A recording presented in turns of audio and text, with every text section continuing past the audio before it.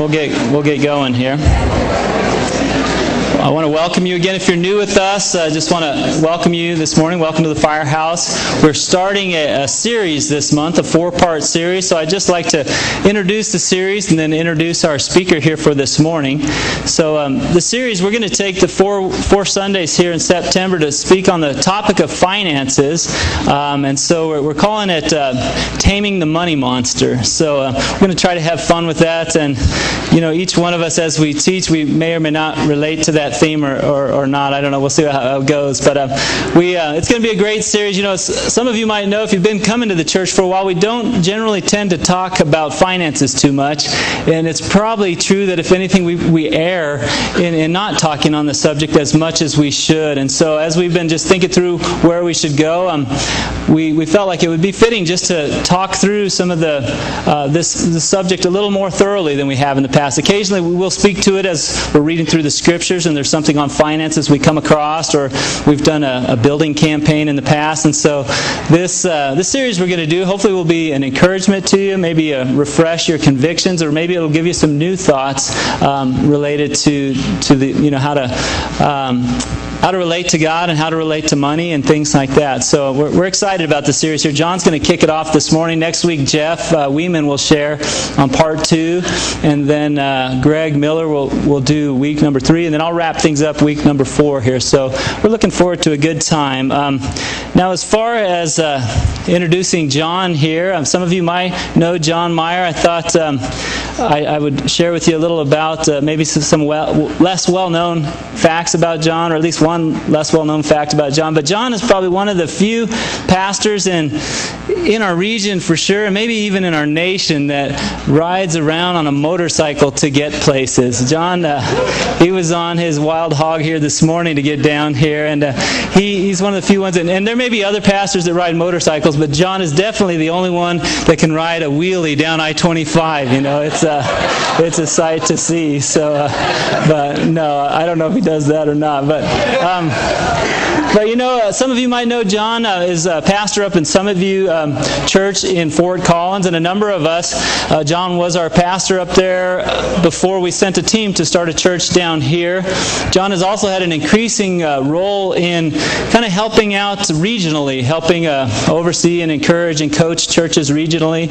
So it's been a blessing to get to interact with John more here recently myself. And even on this topic of money and faith and God and things like that, John is one that back when I was just getting going to church and stuff, some of the convictions that I have and the understanding I have on God's thoughts and God's Word on this subject came from John teaching that, and some of those convictions have been impressed upon my heart ever since that time, you know, 15, 16, 17 years ago now. So I'm glad to introduce him. Won't you give a warm welcome to John Meyer here.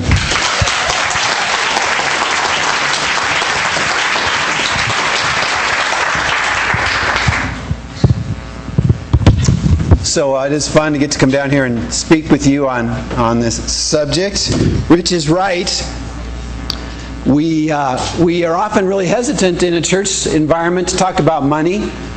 It could be a sensitive subject for a number of reasons. And so, in one sense, I could say it'd be really good for you to trust God that He's going to speak to you this morning. Because Jesus spent lots and lots of time talking about money, recognizing that it's something that really relates to a lot of our lives, but in church we don't. And you probably will not hear a message related to money or finances around here again for a long time. I don't know if you've ever done one here before. So I just want to ask you guys to set your minds and believe that over the next 4 weeks, it's going to be a long series. Over the next 4 weeks, God can give you things that you are going to need. Like Rich talked about how he got convictions long ago that are still with him today. That's true for me too. There are key points in my life where I made decisions related to money, and they have shaped my life to this day. I heard a message. I had a point of decision. And God can walk you into that place that sets certain things in your mind and in your heart where you go, okay, I got that. And you are ready to walk with that the rest of your life. And I'd like to believe that for many of you, that could actually happen in this series. As a matter of fact, I'm going to give you a chance to walk into a decision today. And I hope that that can be something that blesses you as it blessed me.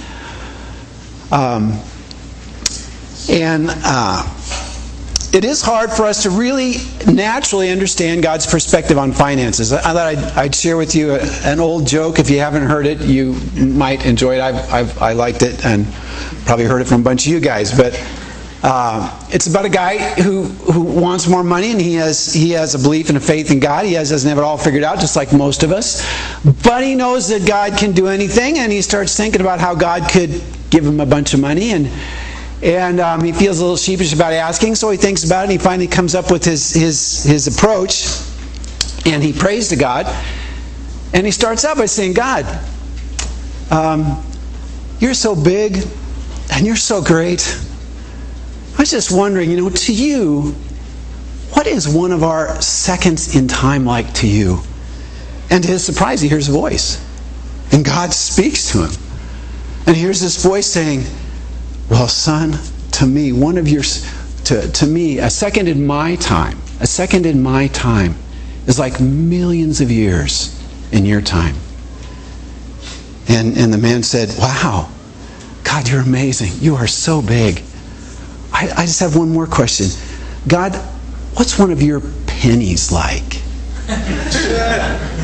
And he hears a voice again. Oh, son, one of my pennies? To you, it's like millions of dollars. And the man went, God, you are so big. You're so awesome. I was just wondering, could I have one of your pennies? And the voice said, sure, son. Just a second.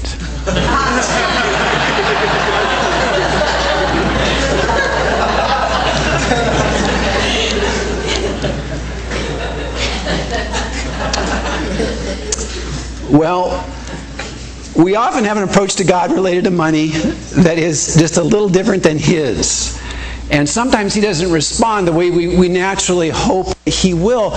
But God does have a place where He wants to meet us on this subject.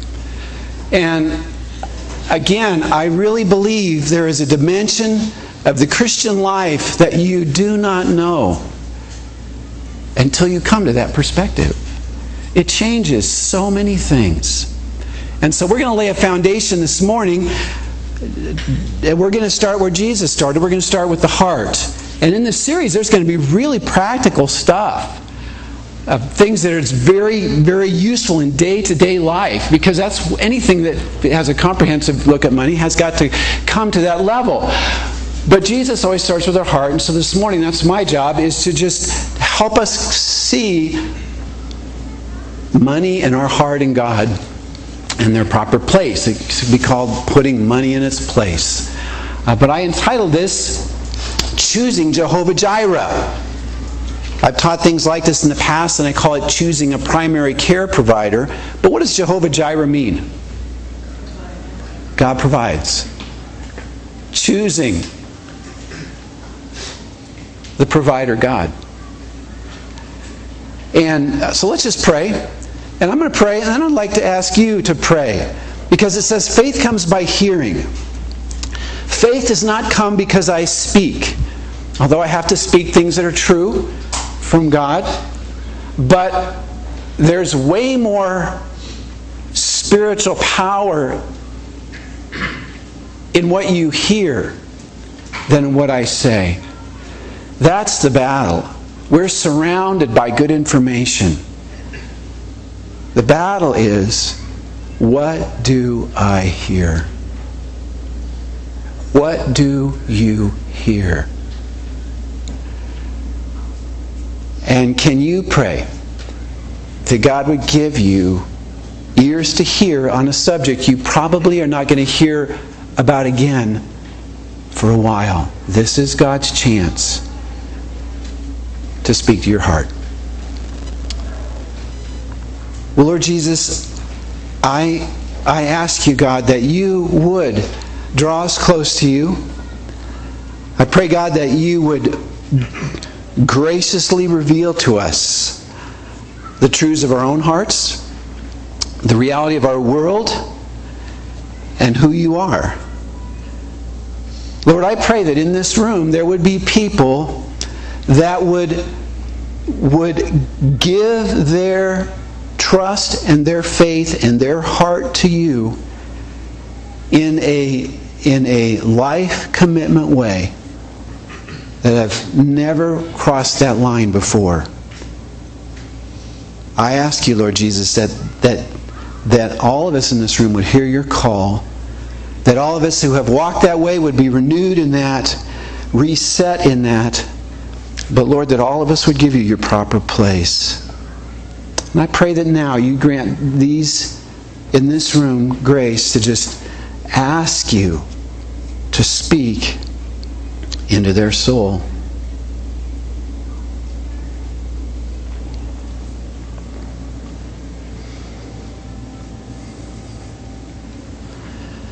And Lord, thank you that you are our discipler.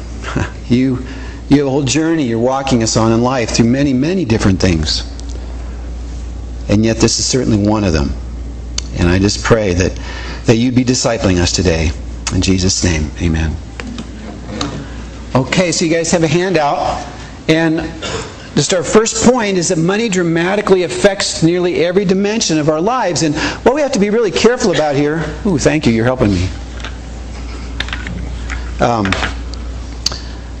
Is that, especially in a church setting, especially if you've been around here for a while, it's easy to sort of have a spiritual air that money is not important. Or, sometimes if you're really young, and you haven't gotten surrounded by responsibilities like you will as you get older, you can almost have a condescending perspective like, oh, money's not important, except for the skateboard I want. Other than that, I'm good. But if we're honest, and we're not over-spiritualizing things, and we're looking at where life is at, money is like the oil that makes life work. So many areas of our life are impacted by that. And a really famous man, oops, I'm going the wrong way here, said this in Ecclesiastes. He said, a feast is made for laughter, wine makes life merry, but money is the answer for everything. That's in the Bible. And you know what? He had an awful lot of money, and he generally understood that. There is almost nothing that you want, there's almost no problem that you have, that money isn't the best way to move that direction. And when we look at just general areas of our lives,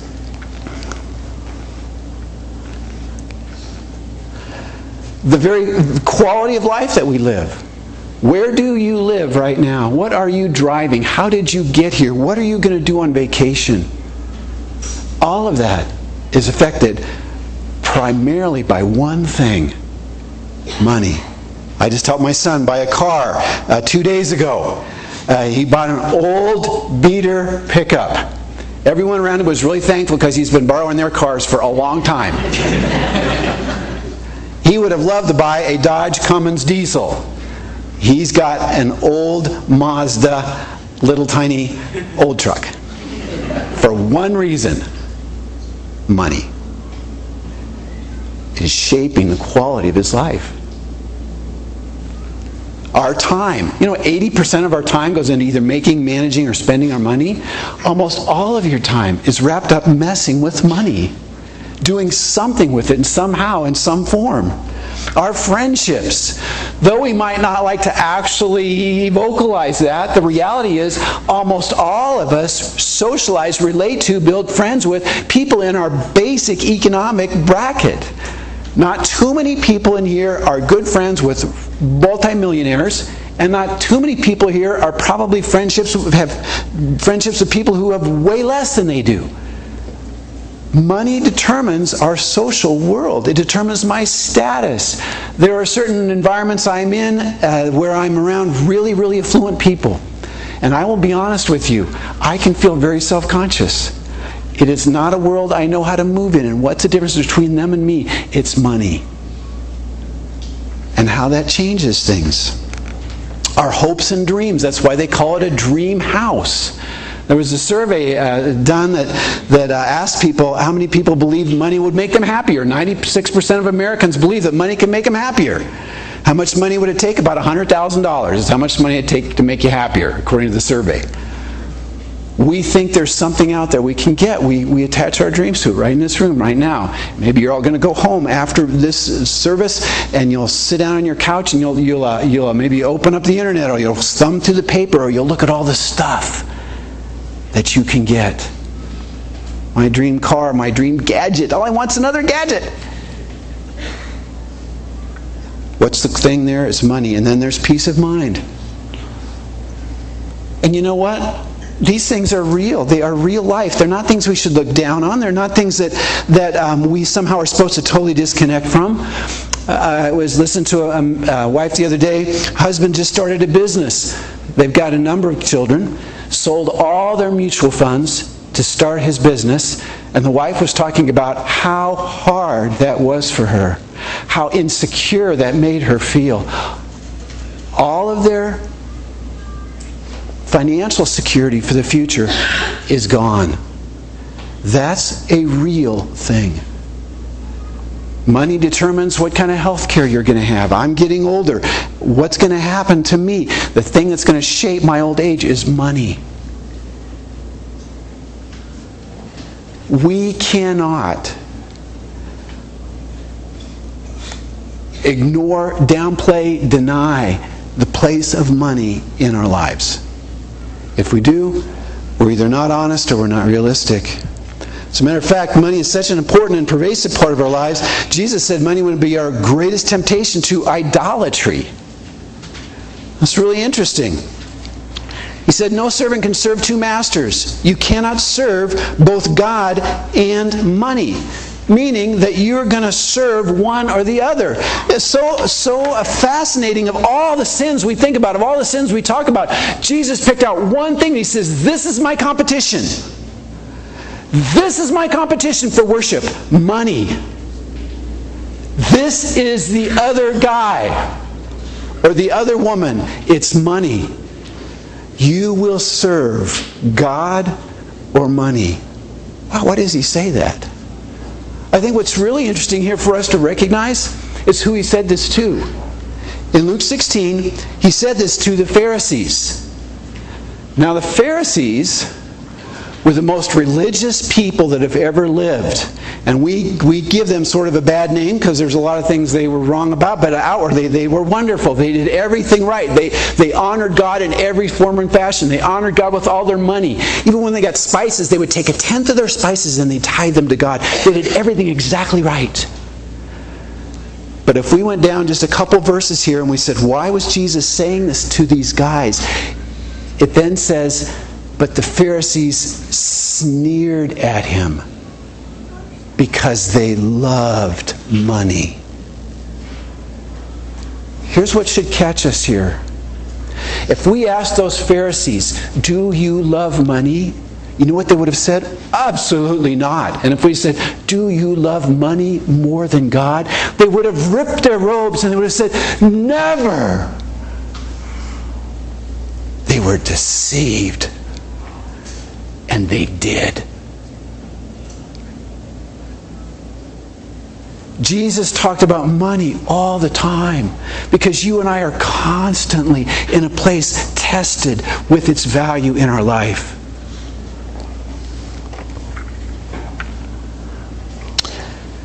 In Colossians, there's a list of different sins. And then the last one it lists is greed. And it says, put to death, therefore, this and this and this. And then it says, and greed, which is idolatry.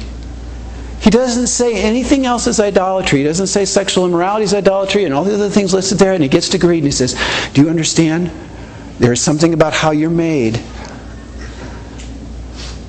Money and its connection to your life will pull your heart to worship it. And I think we don't get that. You know, it's interesting as Christians, we in our very doctrine, we acknowledge we're sinners. You can't become a Christian without acknowledging you're a sinner. The whole point of Christianity is that we're hopelessly lost. We're disconnected from God. We're lost in ourselves and in the brokenness of our world, and we will never get out apart from the help of God. And we're created to be something we will never be. We are locked into lostness and sin. And in that we come to a Savior, and Jesus saves us out of that state. And so part of Christianity is acknowledging our need and being honest and open about our sins. And so we can look at churches or Christian resources, Christian bookstores all over the world, and we find all kinds of ways to help believers trying to help themselves with sin. There's issues for addiction. There's things to help you with your marriage. There's things to help you with your family. There's things to help you in all these different arenas. But you know what's really interesting? Even though Jesus talked more about money than anything else, and even though greed is the only sin that's called idolatry, there's never been a group in any church I've ever been part of that has ever gotten together where everybody confessed how greedy they were. I just really struggle with spending my money wrong. I just really struggle with wanting other things and lusting after other things. No, I got guys getting together to talk about all kinds of moral issues and pornography issues and addiction issues. I got guys coming together to talk about all kinds of stuff, and women also. The Christian bookstore, filled with books. I don't think there's a book in the Christian bookstore. Now, there's a lot of books in the Christian bookstore telling you how to get more money, how God's principles will make you financially prosperous. I don't think there's a single book that I know of ever been written on greed and how you and I are subject to that. Isn't that just a little odd? Doesn't that strike you like, uh-oh, maybe we're missing something here? There's another really interesting thing about the sin of greed and loving money and loving what it can get me. If you sin in a bunch of areas, if you were married and you were to fall into adultery, or you fall into immorality, or you grow in a rage and you start hitting people in Walmart.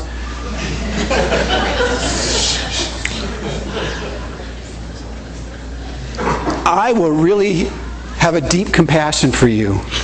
I will really have a deep compassion for what you lost, for where you're caught, for the things that I know you're struggling to get out of. But do you know what? If you stumble in the area of greed and you spend your money buying lots of nice cars and lots of nice things, I won't grieve for you. I'll judge you. And I'll be envious of you. Why is it that the one sin we judge one another for is when someone is greedily using the money God's given them? Oh, there's no way they should be driving that kind of car if they're a Christian. Living in that house. The way they spend their money. Oh, is that hard for you? My. Why is that? May we not be deceived. Jesus was no fool when he said, you cannot serve God and money. He knew my heart. And he knows yours. And if we don't see it, we need to go, God, help me understand where the things money can give me are in my heart.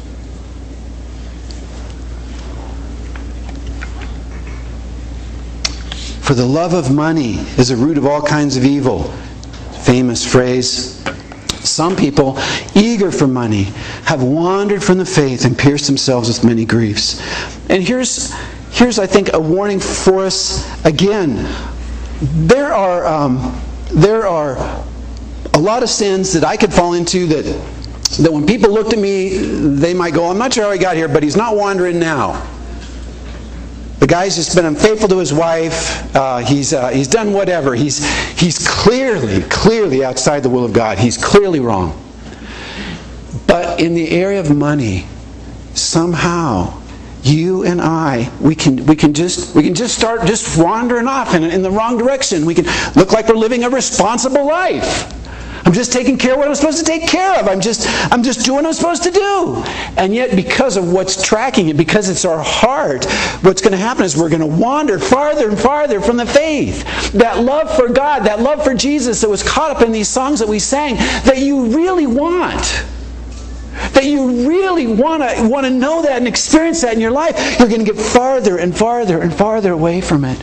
You're wandering from the faith. And the reality of God in your life is becoming dimmer and dimmer and dimmer. And in the end, you're going to pierce yourself with many griefs. And you could still be sitting here and people looking at you and going, you're a respectable, wonderful, loving Christian. And you've wandered from the faith. And you've disconnected. And you're miles from God. And nobody, including you, even knows it. All you know is you just don't experience the joy of God in a real way like you used to.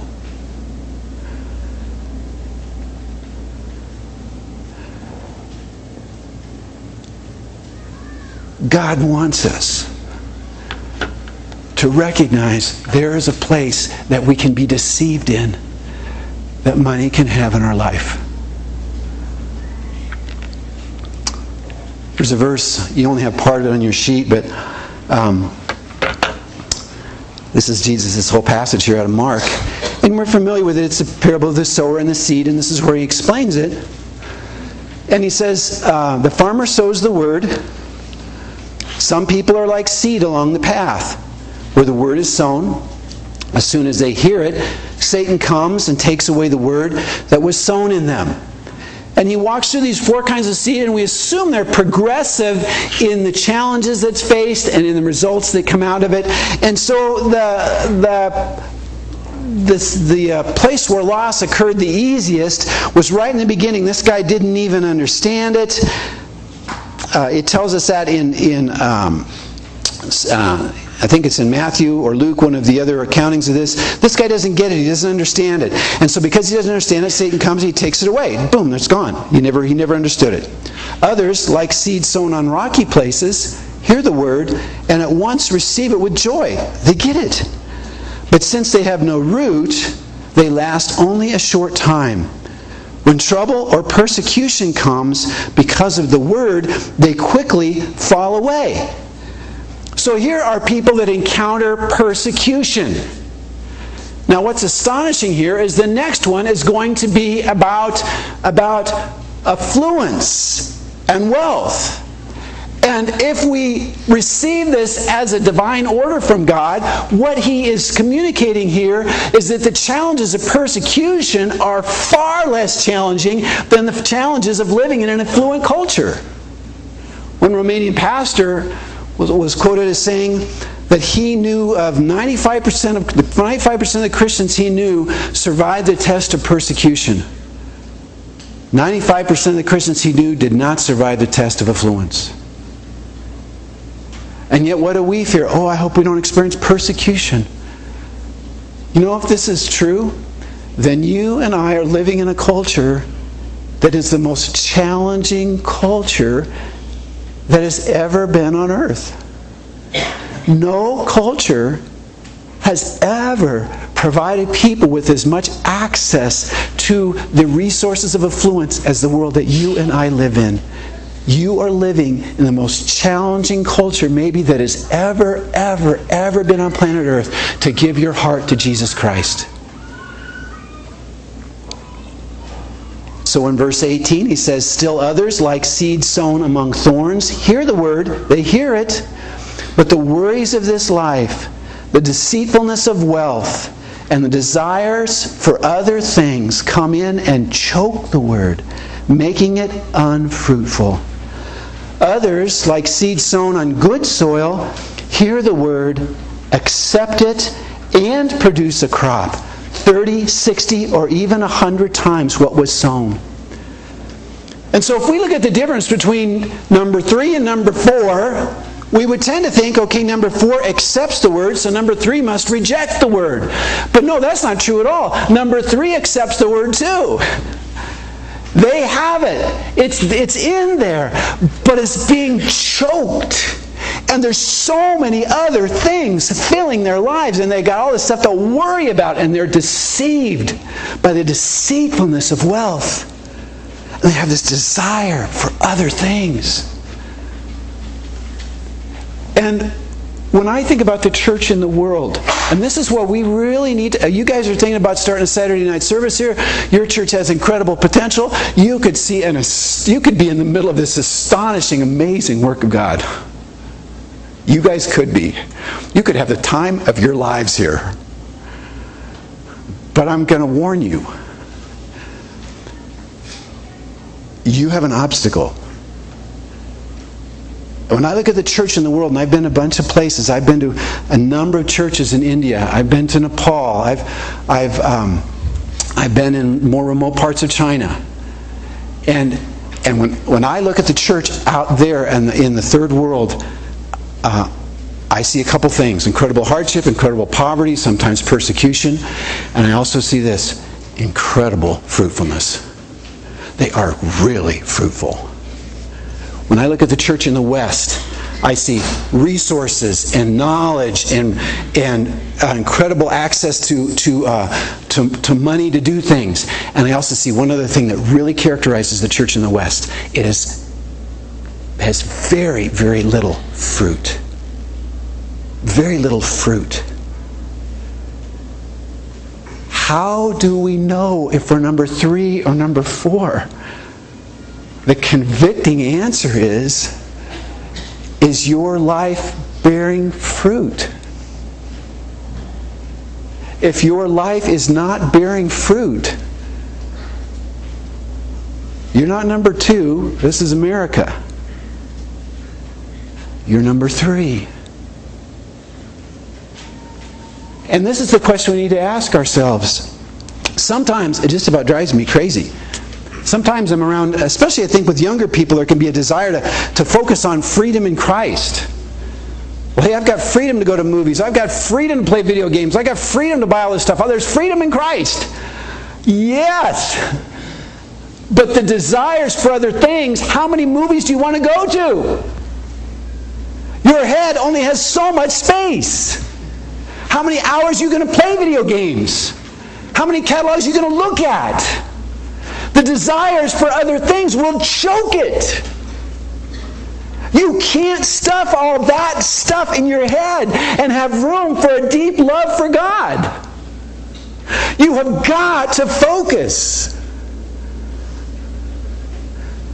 The desires. We have so many other things to desire. If you're living in India in a village, I'm telling you what, you better not have very many desires, because you're not going to get hardly any of them. They don't have hardly any desires because there is nothing to have other than rice for breakfast, lunch, and dinner. That's life. And you wash your clothes on the rock out back. You would hate it. But when they come to Christ, they have one hope and one clear heart. And it's to live for a Savior that's taking them to heaven. How clear are you? How hot and undivided is your heart for God? You live in the most entangling culture that has ever been on earth. I mean, 100 years ago when they were really rich, it still took you a little while to go and access all your stuff. Now it's right here. We have it instantly. I'm instantly diverted. I'm instantly distracted. I'm instantly absorbed. And Jesus says, I need your focus. You must be consumed with me. Not diverted 1,000 different directions. A few years ago when I did a message like this, a statistic that seemed really intriguing to me at the time related to advertising. I think it was 2006, giving to churches in the United States was $84 billion given to churches that year by churchgoers.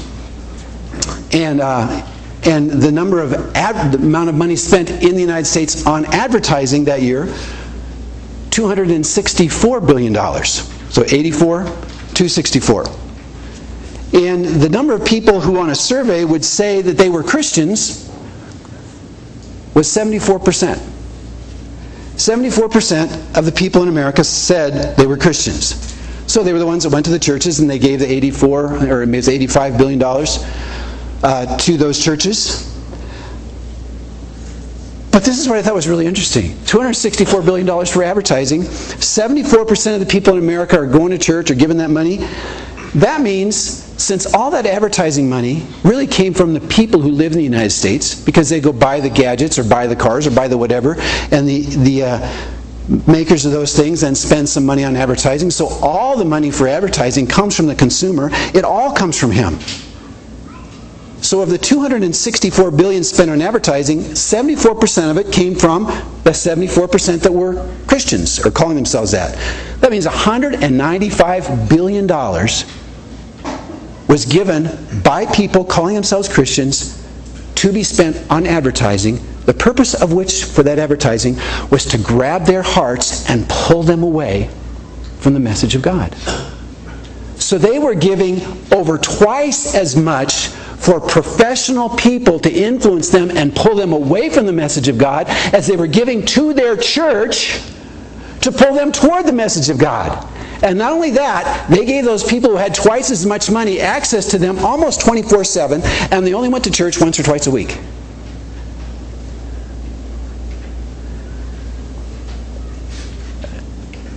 How is that going to affect our hearts and our mind? That's not to make any of us feel bad. That's to make us go, whoa, whoa, whoa, I have got to get my head in this game.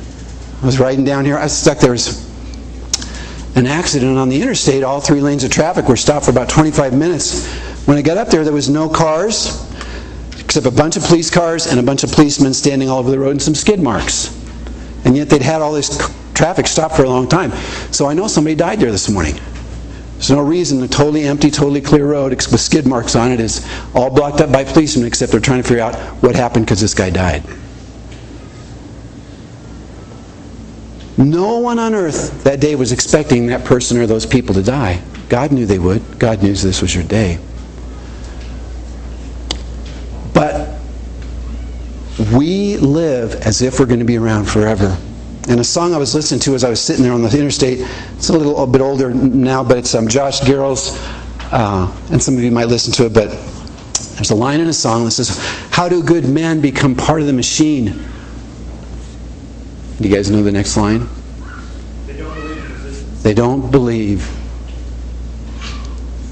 in resistance. Do you understand there is a force in our world that you must stand in resistance against? If you do not stand in resistance, you will become part of the machine. It is all around you. It is all around you. And your heart is made in such a way that money can slide right in there.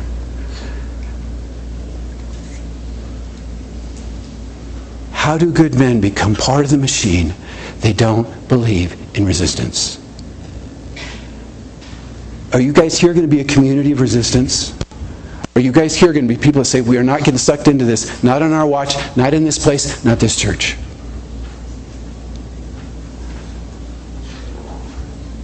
We want to be a community that loves Jesus more and more and more as we're drawn out of this sewage that we live in.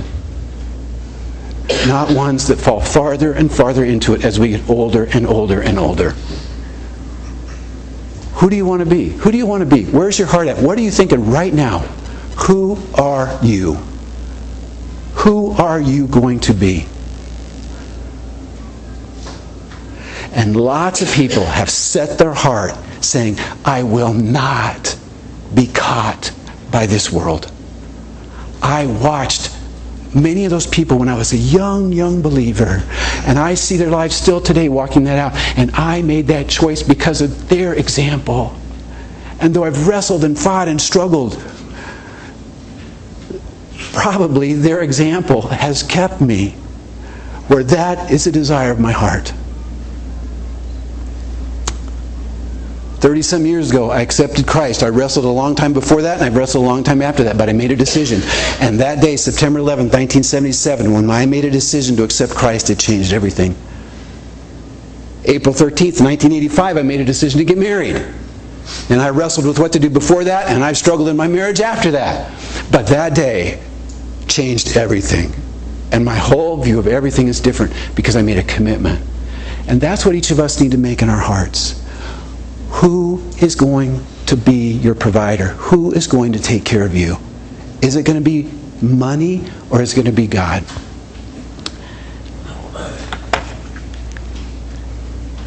And it will determine what soil type you become. We need something bigger than money in our lives, and there's really only one option left. Jesus said we'll trust either God or money for the things we need most in life. We have to. I am going to get old. How am I going to take care of my old age years? My car's going to wear out. For you, my kids need braces. I've got debtors calling me. I'm just going crazy because of all these phone calls. They want me to pay my bills. I need money. And when you have those moments, you will make a choice to put something first. And whatever you put first, that's what you're going to trust in. How did I do that? And so Jesus said this, no servant can serve two masters. Either he'll hate the one and love the other, or he'll be devoted to the one and despise the other. You can't serve God and money. And what God says is, if I'm not your God, you won't like me. If you're not serving me, you won't like me. Trouble will come into your life, and you know what you'll do? This is what you'll do. Oh my goodness, I've got all this financial debt. I've got all these money problems. I need money. Oh. And now I got to go to church, and they're going to want me to give money, and I got to take care of God. I have got too many problems for any of that. And God becomes someone you despise because you've got problems and you have got no bandwidth to take care of Him too. And you disconnect and you run off and you take care of your problems. Or your other option is, God, I am really in need. You promised you would take care of me. God, I entrust myself to you. I make myself vulnerable to you. You are my God. I believe in you. If this ship goes down, Lord, it's going down on your watch. Because I am trusting you. And I draw near to you. I draw near to you. I draw near to you. You are my provider. You are my Jehovah-jireh. You are my God. And God, you know it. I have need. You will be one of those two. One you'll despise and one you'll love. So said Jesus. And so we have to make a choice, and that's what this is about. I want to give us just a few questions we ask ourselves. And the first one is, what about the things I need? My kids need braces. I need to go to the dentist. I need to go see a doctor. I need to get a car to go to work. There's things I really honestly need. But here's how we have to view this. God is my protection. Money is His provision. Don't be afraid, Abram. I'm your shield, your very great reward. God said that to a man named Abram when he was just beginning a relationship with Him, just starting. And when he was asking Abram to leave everything he had and to leave everything that he knew and go to this place he knew nothing about, and he's asking him to do that, and this is the promise He gives him. He says, Abram, I'm your shield. I am your God, and I am your great reward. Will you believe that I will care for you all the way through life? That was His call and His promise to Abram. What will you say in your heart? Will you say, God, you are my shield, and you are my great reward. I will walk with you. That is your call. And He called Abram into financial insecurity when He did that. Hebrews 13:5 says, keep your lives free from the love of money and be content with what you have, because God has said, never will I leave you, never will I forsake you. Hey, it's true. It's really true. I have never known in 30-some years anybody that's experienced financial hardship that really hurt them if their lives were entrusted in faith to God. I have never known that. I've known a lot of people that experienced incredible financial hardship, but I have never known anybody that was entrusted to God, said, God, you're my God, and honoring God, and their lives came to financial ruin. And for you, you probably know some cool stories. There's always amazing stories. We were just in a pastor's meeting a couple weeks ago talking about there's some people in our church that didn't believe God did anything outside the Bible. If it wasn't in the Bible, God didn't do it. And we're just talking about things God had done in our life. And Travis Swan shared this story about when he was just first married. He and Sarah got married just a number of months ago. And they were broke, and they were paying rent on two places because Sarah couldn't get out of her lease. So they're paying rent on two apartments. And Travis doesn't really have any income. He's trying to raise support. So they're just absolutely, totally dead broke, raising support to work in the church. And there's so many things they're having to do without, and there's so many struggles with it. And one of the hard things is they don't even have a computer at home, so Sarah can't even do email. And there's this situation that comes up where they can buy a computer for $200 where she could do her email. And so they sit down, and Travis just says, Sarah, let's just ask God for $200. So they sit down, they pray. The next day, first thing, this friend of theirs knocks on the door. Now, nobody else knows anything about this, didn't tell anybody. Knocks on the door, and you know what happened? They opened the door. He said, you know what? I was just driving down the road. God told me to stop and give you $200. And handed him $200. Knew nothing about it. Now, that's a true story. It's a true story. You tell me, is that coincidence? How many people have enough faith to believe that's coincidence? No one has ever stopped in Travis's life again, knocked on the door and handed him $200. It has never happened before, and it has never happened again. It happened that day after they prayed. Do you really believe that's coincidence? I don't have that much faith. Another story I like is Perry Paulding. He's a pastor up in Greeley, and a number of years ago, finances were pretty tight in their church. I think a few weeks earlier, they got down to $10 in their church checking account. And, of course, the church checking account is the pastor's salary. That's how that works. Up to a salary level, whatever that is. And so, life's challenging. And so, Perry, he just one Sunday morning, he just gets up in the morning, he said, I don't know why I did it. I just in desperation, I just cried out to God, God, this morning, give us $10,000 in our offering, which was impossible. And so he goes to church, and he said, I don't know why I prayed it. I almost prayed it, didn't hardly believe it, but that's what I prayed. So he goes to church. After church, the counters of the money ask him to come help count the money. That never happens. Pastors never help count the money. It had never happened before in Perry's life, and I just know it has never happened again. It has never happened in my life. Why in the world did they just think they needed help that morning? And Perry, when they asked him, he said he just froze. It's like, what is going on here? They went back and they counted the offering that morning, and honest to God, $10,001. His co-pastor was so angry at him, he said, why didn't you pray for $100,000?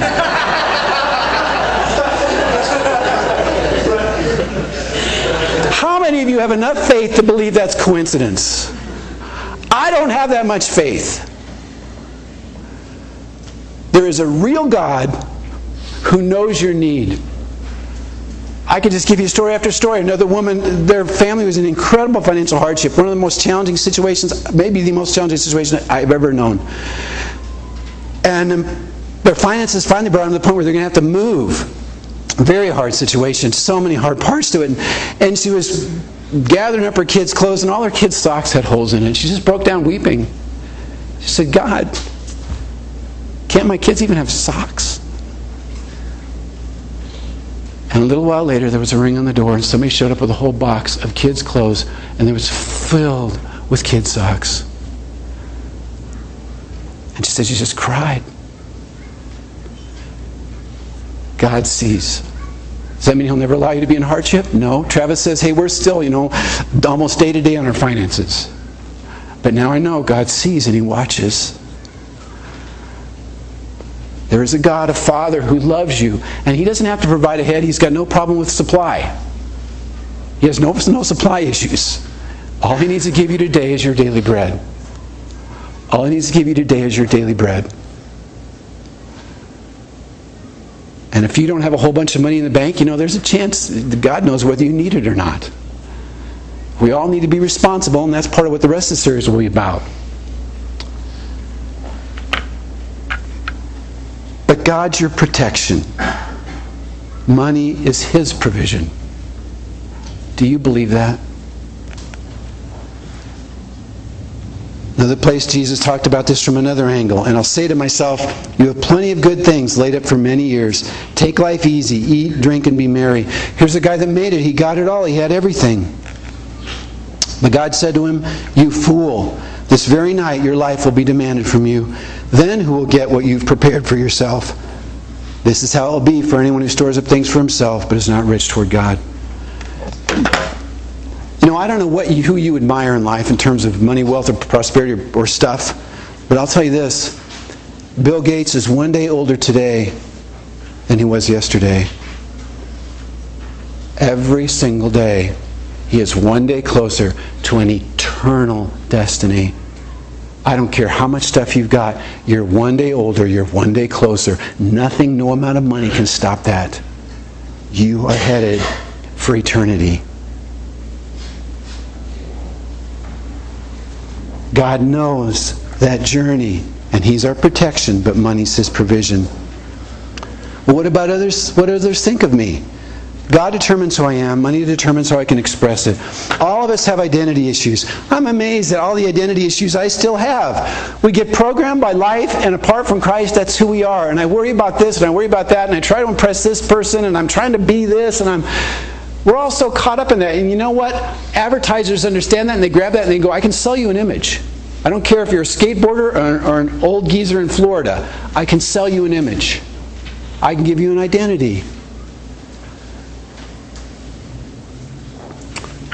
And there's times I can seek security in being dressed right or having the right stuff.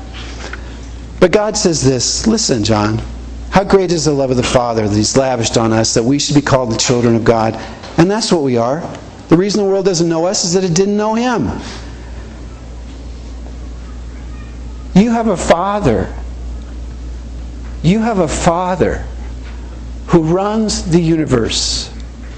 We sang about how He dances over us. Do you really get that? Do you really believe that? You have a Father that dances over you. He really loves you. That is who you are. And one day it will be crystal clear that that's your identity. And God says every day you need to root down into that, because when you don't root down into that, you take another identity. Sometimes you buy it with money and you get weird. And you don't love people right, and you don't act right, because you are trying to find an identity different than who you really are. You're a child of God, made by Him, loved by Him, gifted by Him to bring certain things into this world, and you are fully able to completely accomplish everything He wants from you. And all your weirdness and all your warts and all the things you don't like about yourself. God said, I need someone exactly like you to play this role. You're perfect. You're perfect. You're perfect to walk the life I've designed for you. Are you content with yourself? Are you content with how high you are, or how many freckles you've got, or whatever it is about you, or your background, or your parents? Are you content saying, okay, well, this is the place Jesus needed somebody right here. I'm the person. And He says, you're perfect. Oh, okay. I don't have to be dressed just right. I don't have to look hip. I don't need to be able to wear skinny jeans. I don't need to... I haven't had that struggle with desire, but...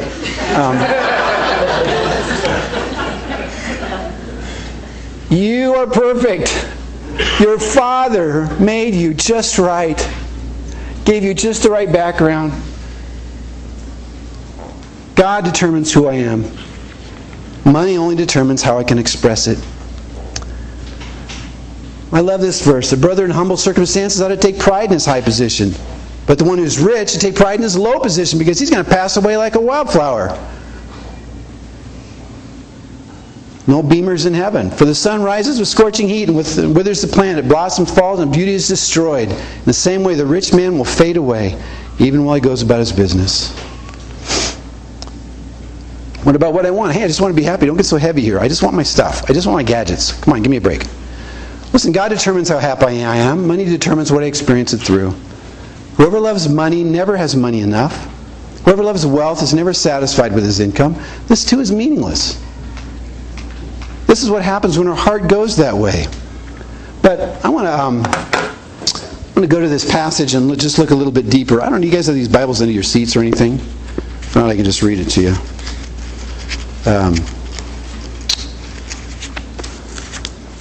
But you turn to Ecclesiastes 5. These verses have been so sobering for me.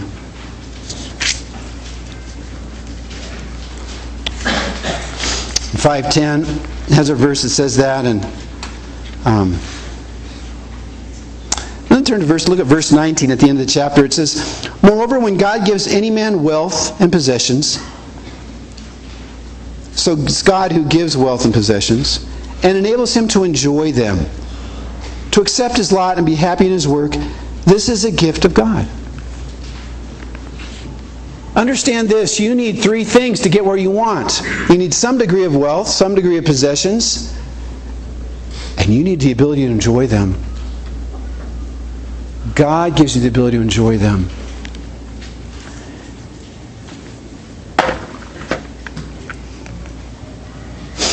Command those who are rich in this present world not to be arrogant, nor to put their hope in wealth, which is so uncertain, but to put their hope in God, who richly provides us with everything for our enjoyment. I love this verse. Does it mean that we're supposed to spend our life with nothing? No. I rode down here on a motorcycle I really love. Someday that motorcycle may be my ticket home. I don't know.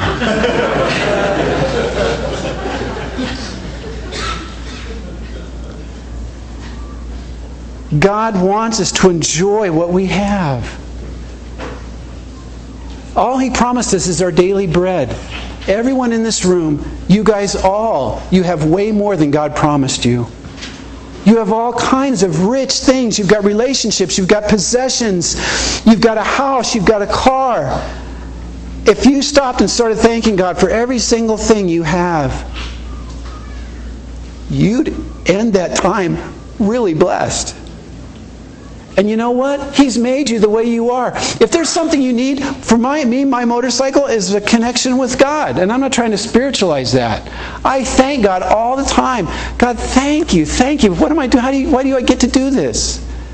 And it's a way that connects me because I'm thankful. And I love the creation. And I spent a whole sabbatical just riding around and just listening to Josh Garrels and connecting with God. And whatever you need, do you need one of those 20-volt lithium-ion battery DeWalt drills to be happy?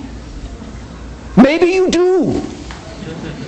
And if you do, you know what? God's up in heaven going, Gabriel, I made that guy that he can't be happy unless he has a DeWalt lithium-ion 20-volt drill. Go get him one. What you need and how He's made you, He will get you. And God just says, enjoy it. Enjoy it. Love your house. Where are you living? Love it. What has He given you to drive? Enjoy it. Where are the parks around your place? What do you get to do? Enjoy it. Go, oh, this is so cool. I love it.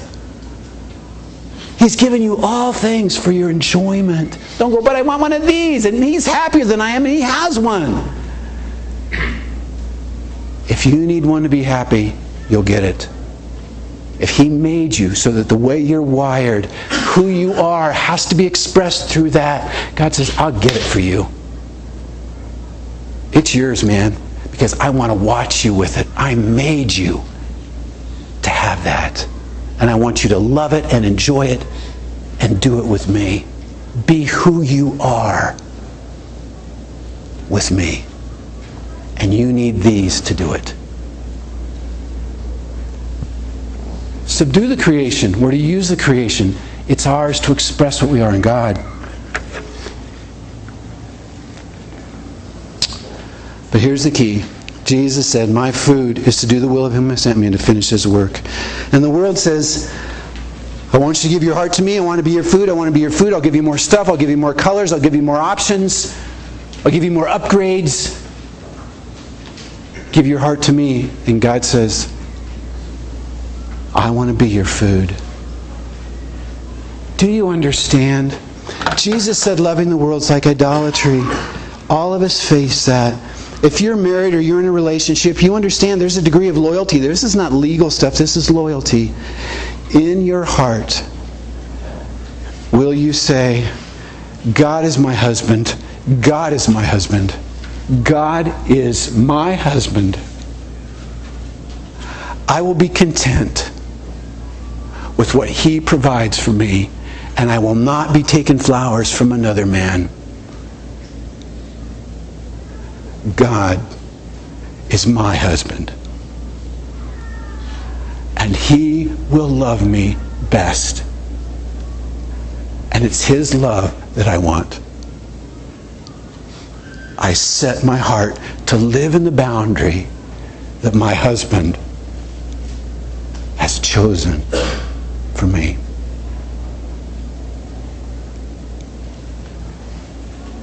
No earthly husband is fully worthy of that.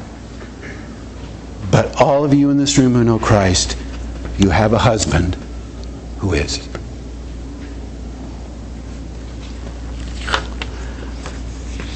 And so that's why I want to give you a chance, just like somebody gave me in the past, to make a decision like this. So on the back of your sheet, there's this kind of promise, kind of a commitment. And it has a verse from Matthew 6 at the top, which has been a big verse for me. Then it says this, God, I know there's nothing on this earth that I should trust to care for me, or give me a sense of who I am, or bring real happiness and joy into my life. But I acknowledge I'm often tempted to believe that money can provide those things for me. On this day, I proclaim that I trust you, the living God, and not money, to protect and provide for me. You are my security. You've warned me that I cannot love both you and money. God, I choose you. My heart is given to you who died for me. I want to live my life and end my life serving you and not money. Thank you that you are all I need for what is in my past, my present, and my future. In that sense, you spoke of in Luke 16, from this day forward, you are my master, my protector, my provider. By your grace, my money will be your servant through me.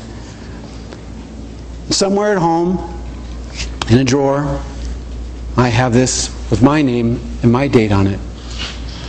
Many, many years ago, I signed this or something like this. About 7 years ago, I went through all my stuff. And I just felt like my heart was getting caught up in things. And I wrote out a quit claim deed to all my stuff. To my farm, to my car. I just gotten a new Mac laptop, my first Mac laptop. And boy, I just loved that thing. I had a motorcycle. I had some cool stuff. And my cars and my house and my farm.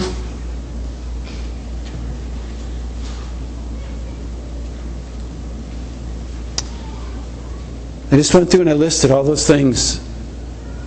And I signed them over and I gave them to God. I said, God, these are yours. I'll do whatever you want to with them. Shortly after that, God led me to leave the farm. And I moved to a house closer to the church building. It was an incredible blessing. I don't trust my own wisdom or judgment in anything for my life. I want to live the life my husband gives to me. But there's a choice to make, a choice to get saved, a choice to get married. There's a line we cross, and there's a line with money where we say in our heart, I'm going to struggle afterwards, and I know I've struggled before, but I'm making a decision. I'm crossing a line. God, this is it. I'm telling you, you are my provider. I live in your circle. What you give me is my world. And I want to invite you to consider making that decision today. I want to Want you guys sing a song after the service, or we just go eat? What happens here next? Sometimes a song. Jeremy, could you come and play your guitar a little bit? I even have one of those songs I love. I'd love just to end with it. But I just want you to pray a little bit. So play a little bit. I'm going to pray. And, this is not for your neighbor. You can go home and do this if you want. I'm just telling you, it makes a difference to make that decision. Or maybe you go, I'm not making that decision. That's fine. You might wrestle with this for a year. Good for you. Good for you. You wrestle with it. Because then it's real. Generally, if you wrestle with God, He wins. You wrestle with it. But I just want to challenge you. Do you want to make a decision? Do you want to say, God, this is it. I throw up my flag. I'm in.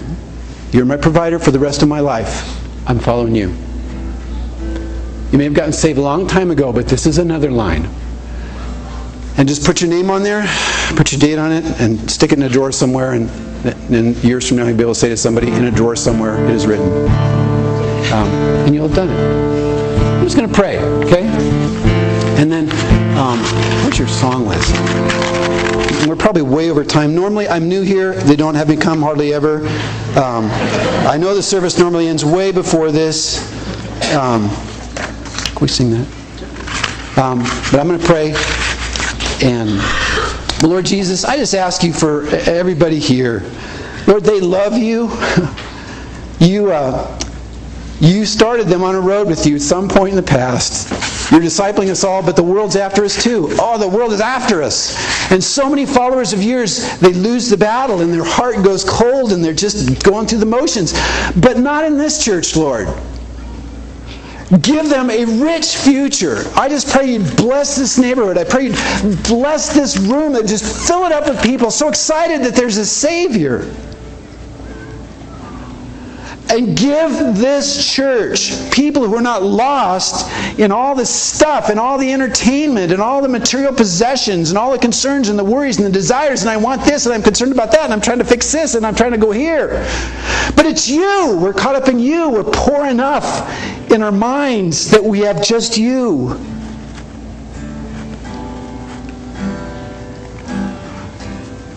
God, give them the time of their life here. Let them see you work powerfully because they love you more than other things and you honor that. And you bless them. And they have stories they can tell their children and their disciples because they saw you do great and awesome things because you were honored as you should be. I ask you, God, show yourself great here. Make great lovers of you in this room. And I pray that they just look at you and say, God, you are my husband. I live in what you provide. I'm at peace in your protection. In Jesus' name. Amen. Just stand up and we'll sing a song. Let's sing I Will Follow.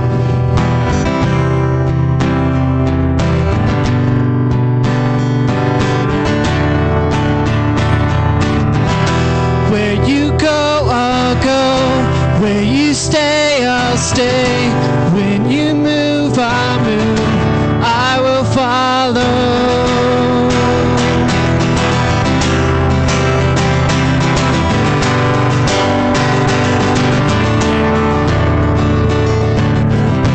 All your ways are good. All your ways are sure. I will trust in you alone, higher than my sight, high above my life. I will trust in you alone.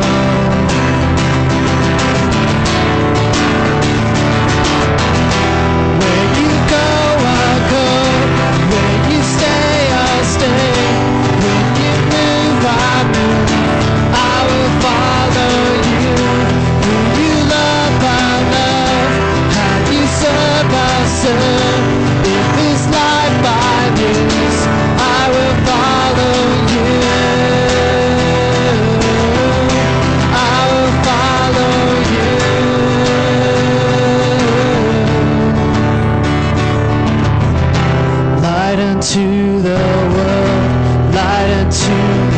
life.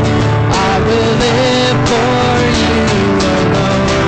You're the one I see, knowing I will find all I need in you alone. In you alone. Where you go, I'll go. Where you stay, I'll stay. When you move, I move. I will follow you. Who you love, I love. How you serve, I serve. With this life I lose, I will follow you. I will follow you.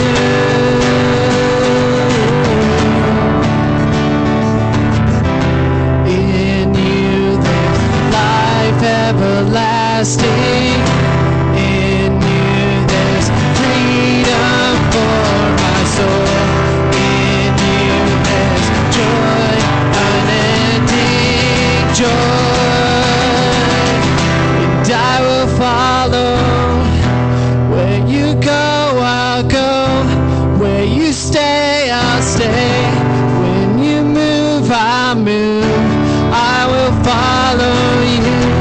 Who you love, I love. How you serve, I'll serve.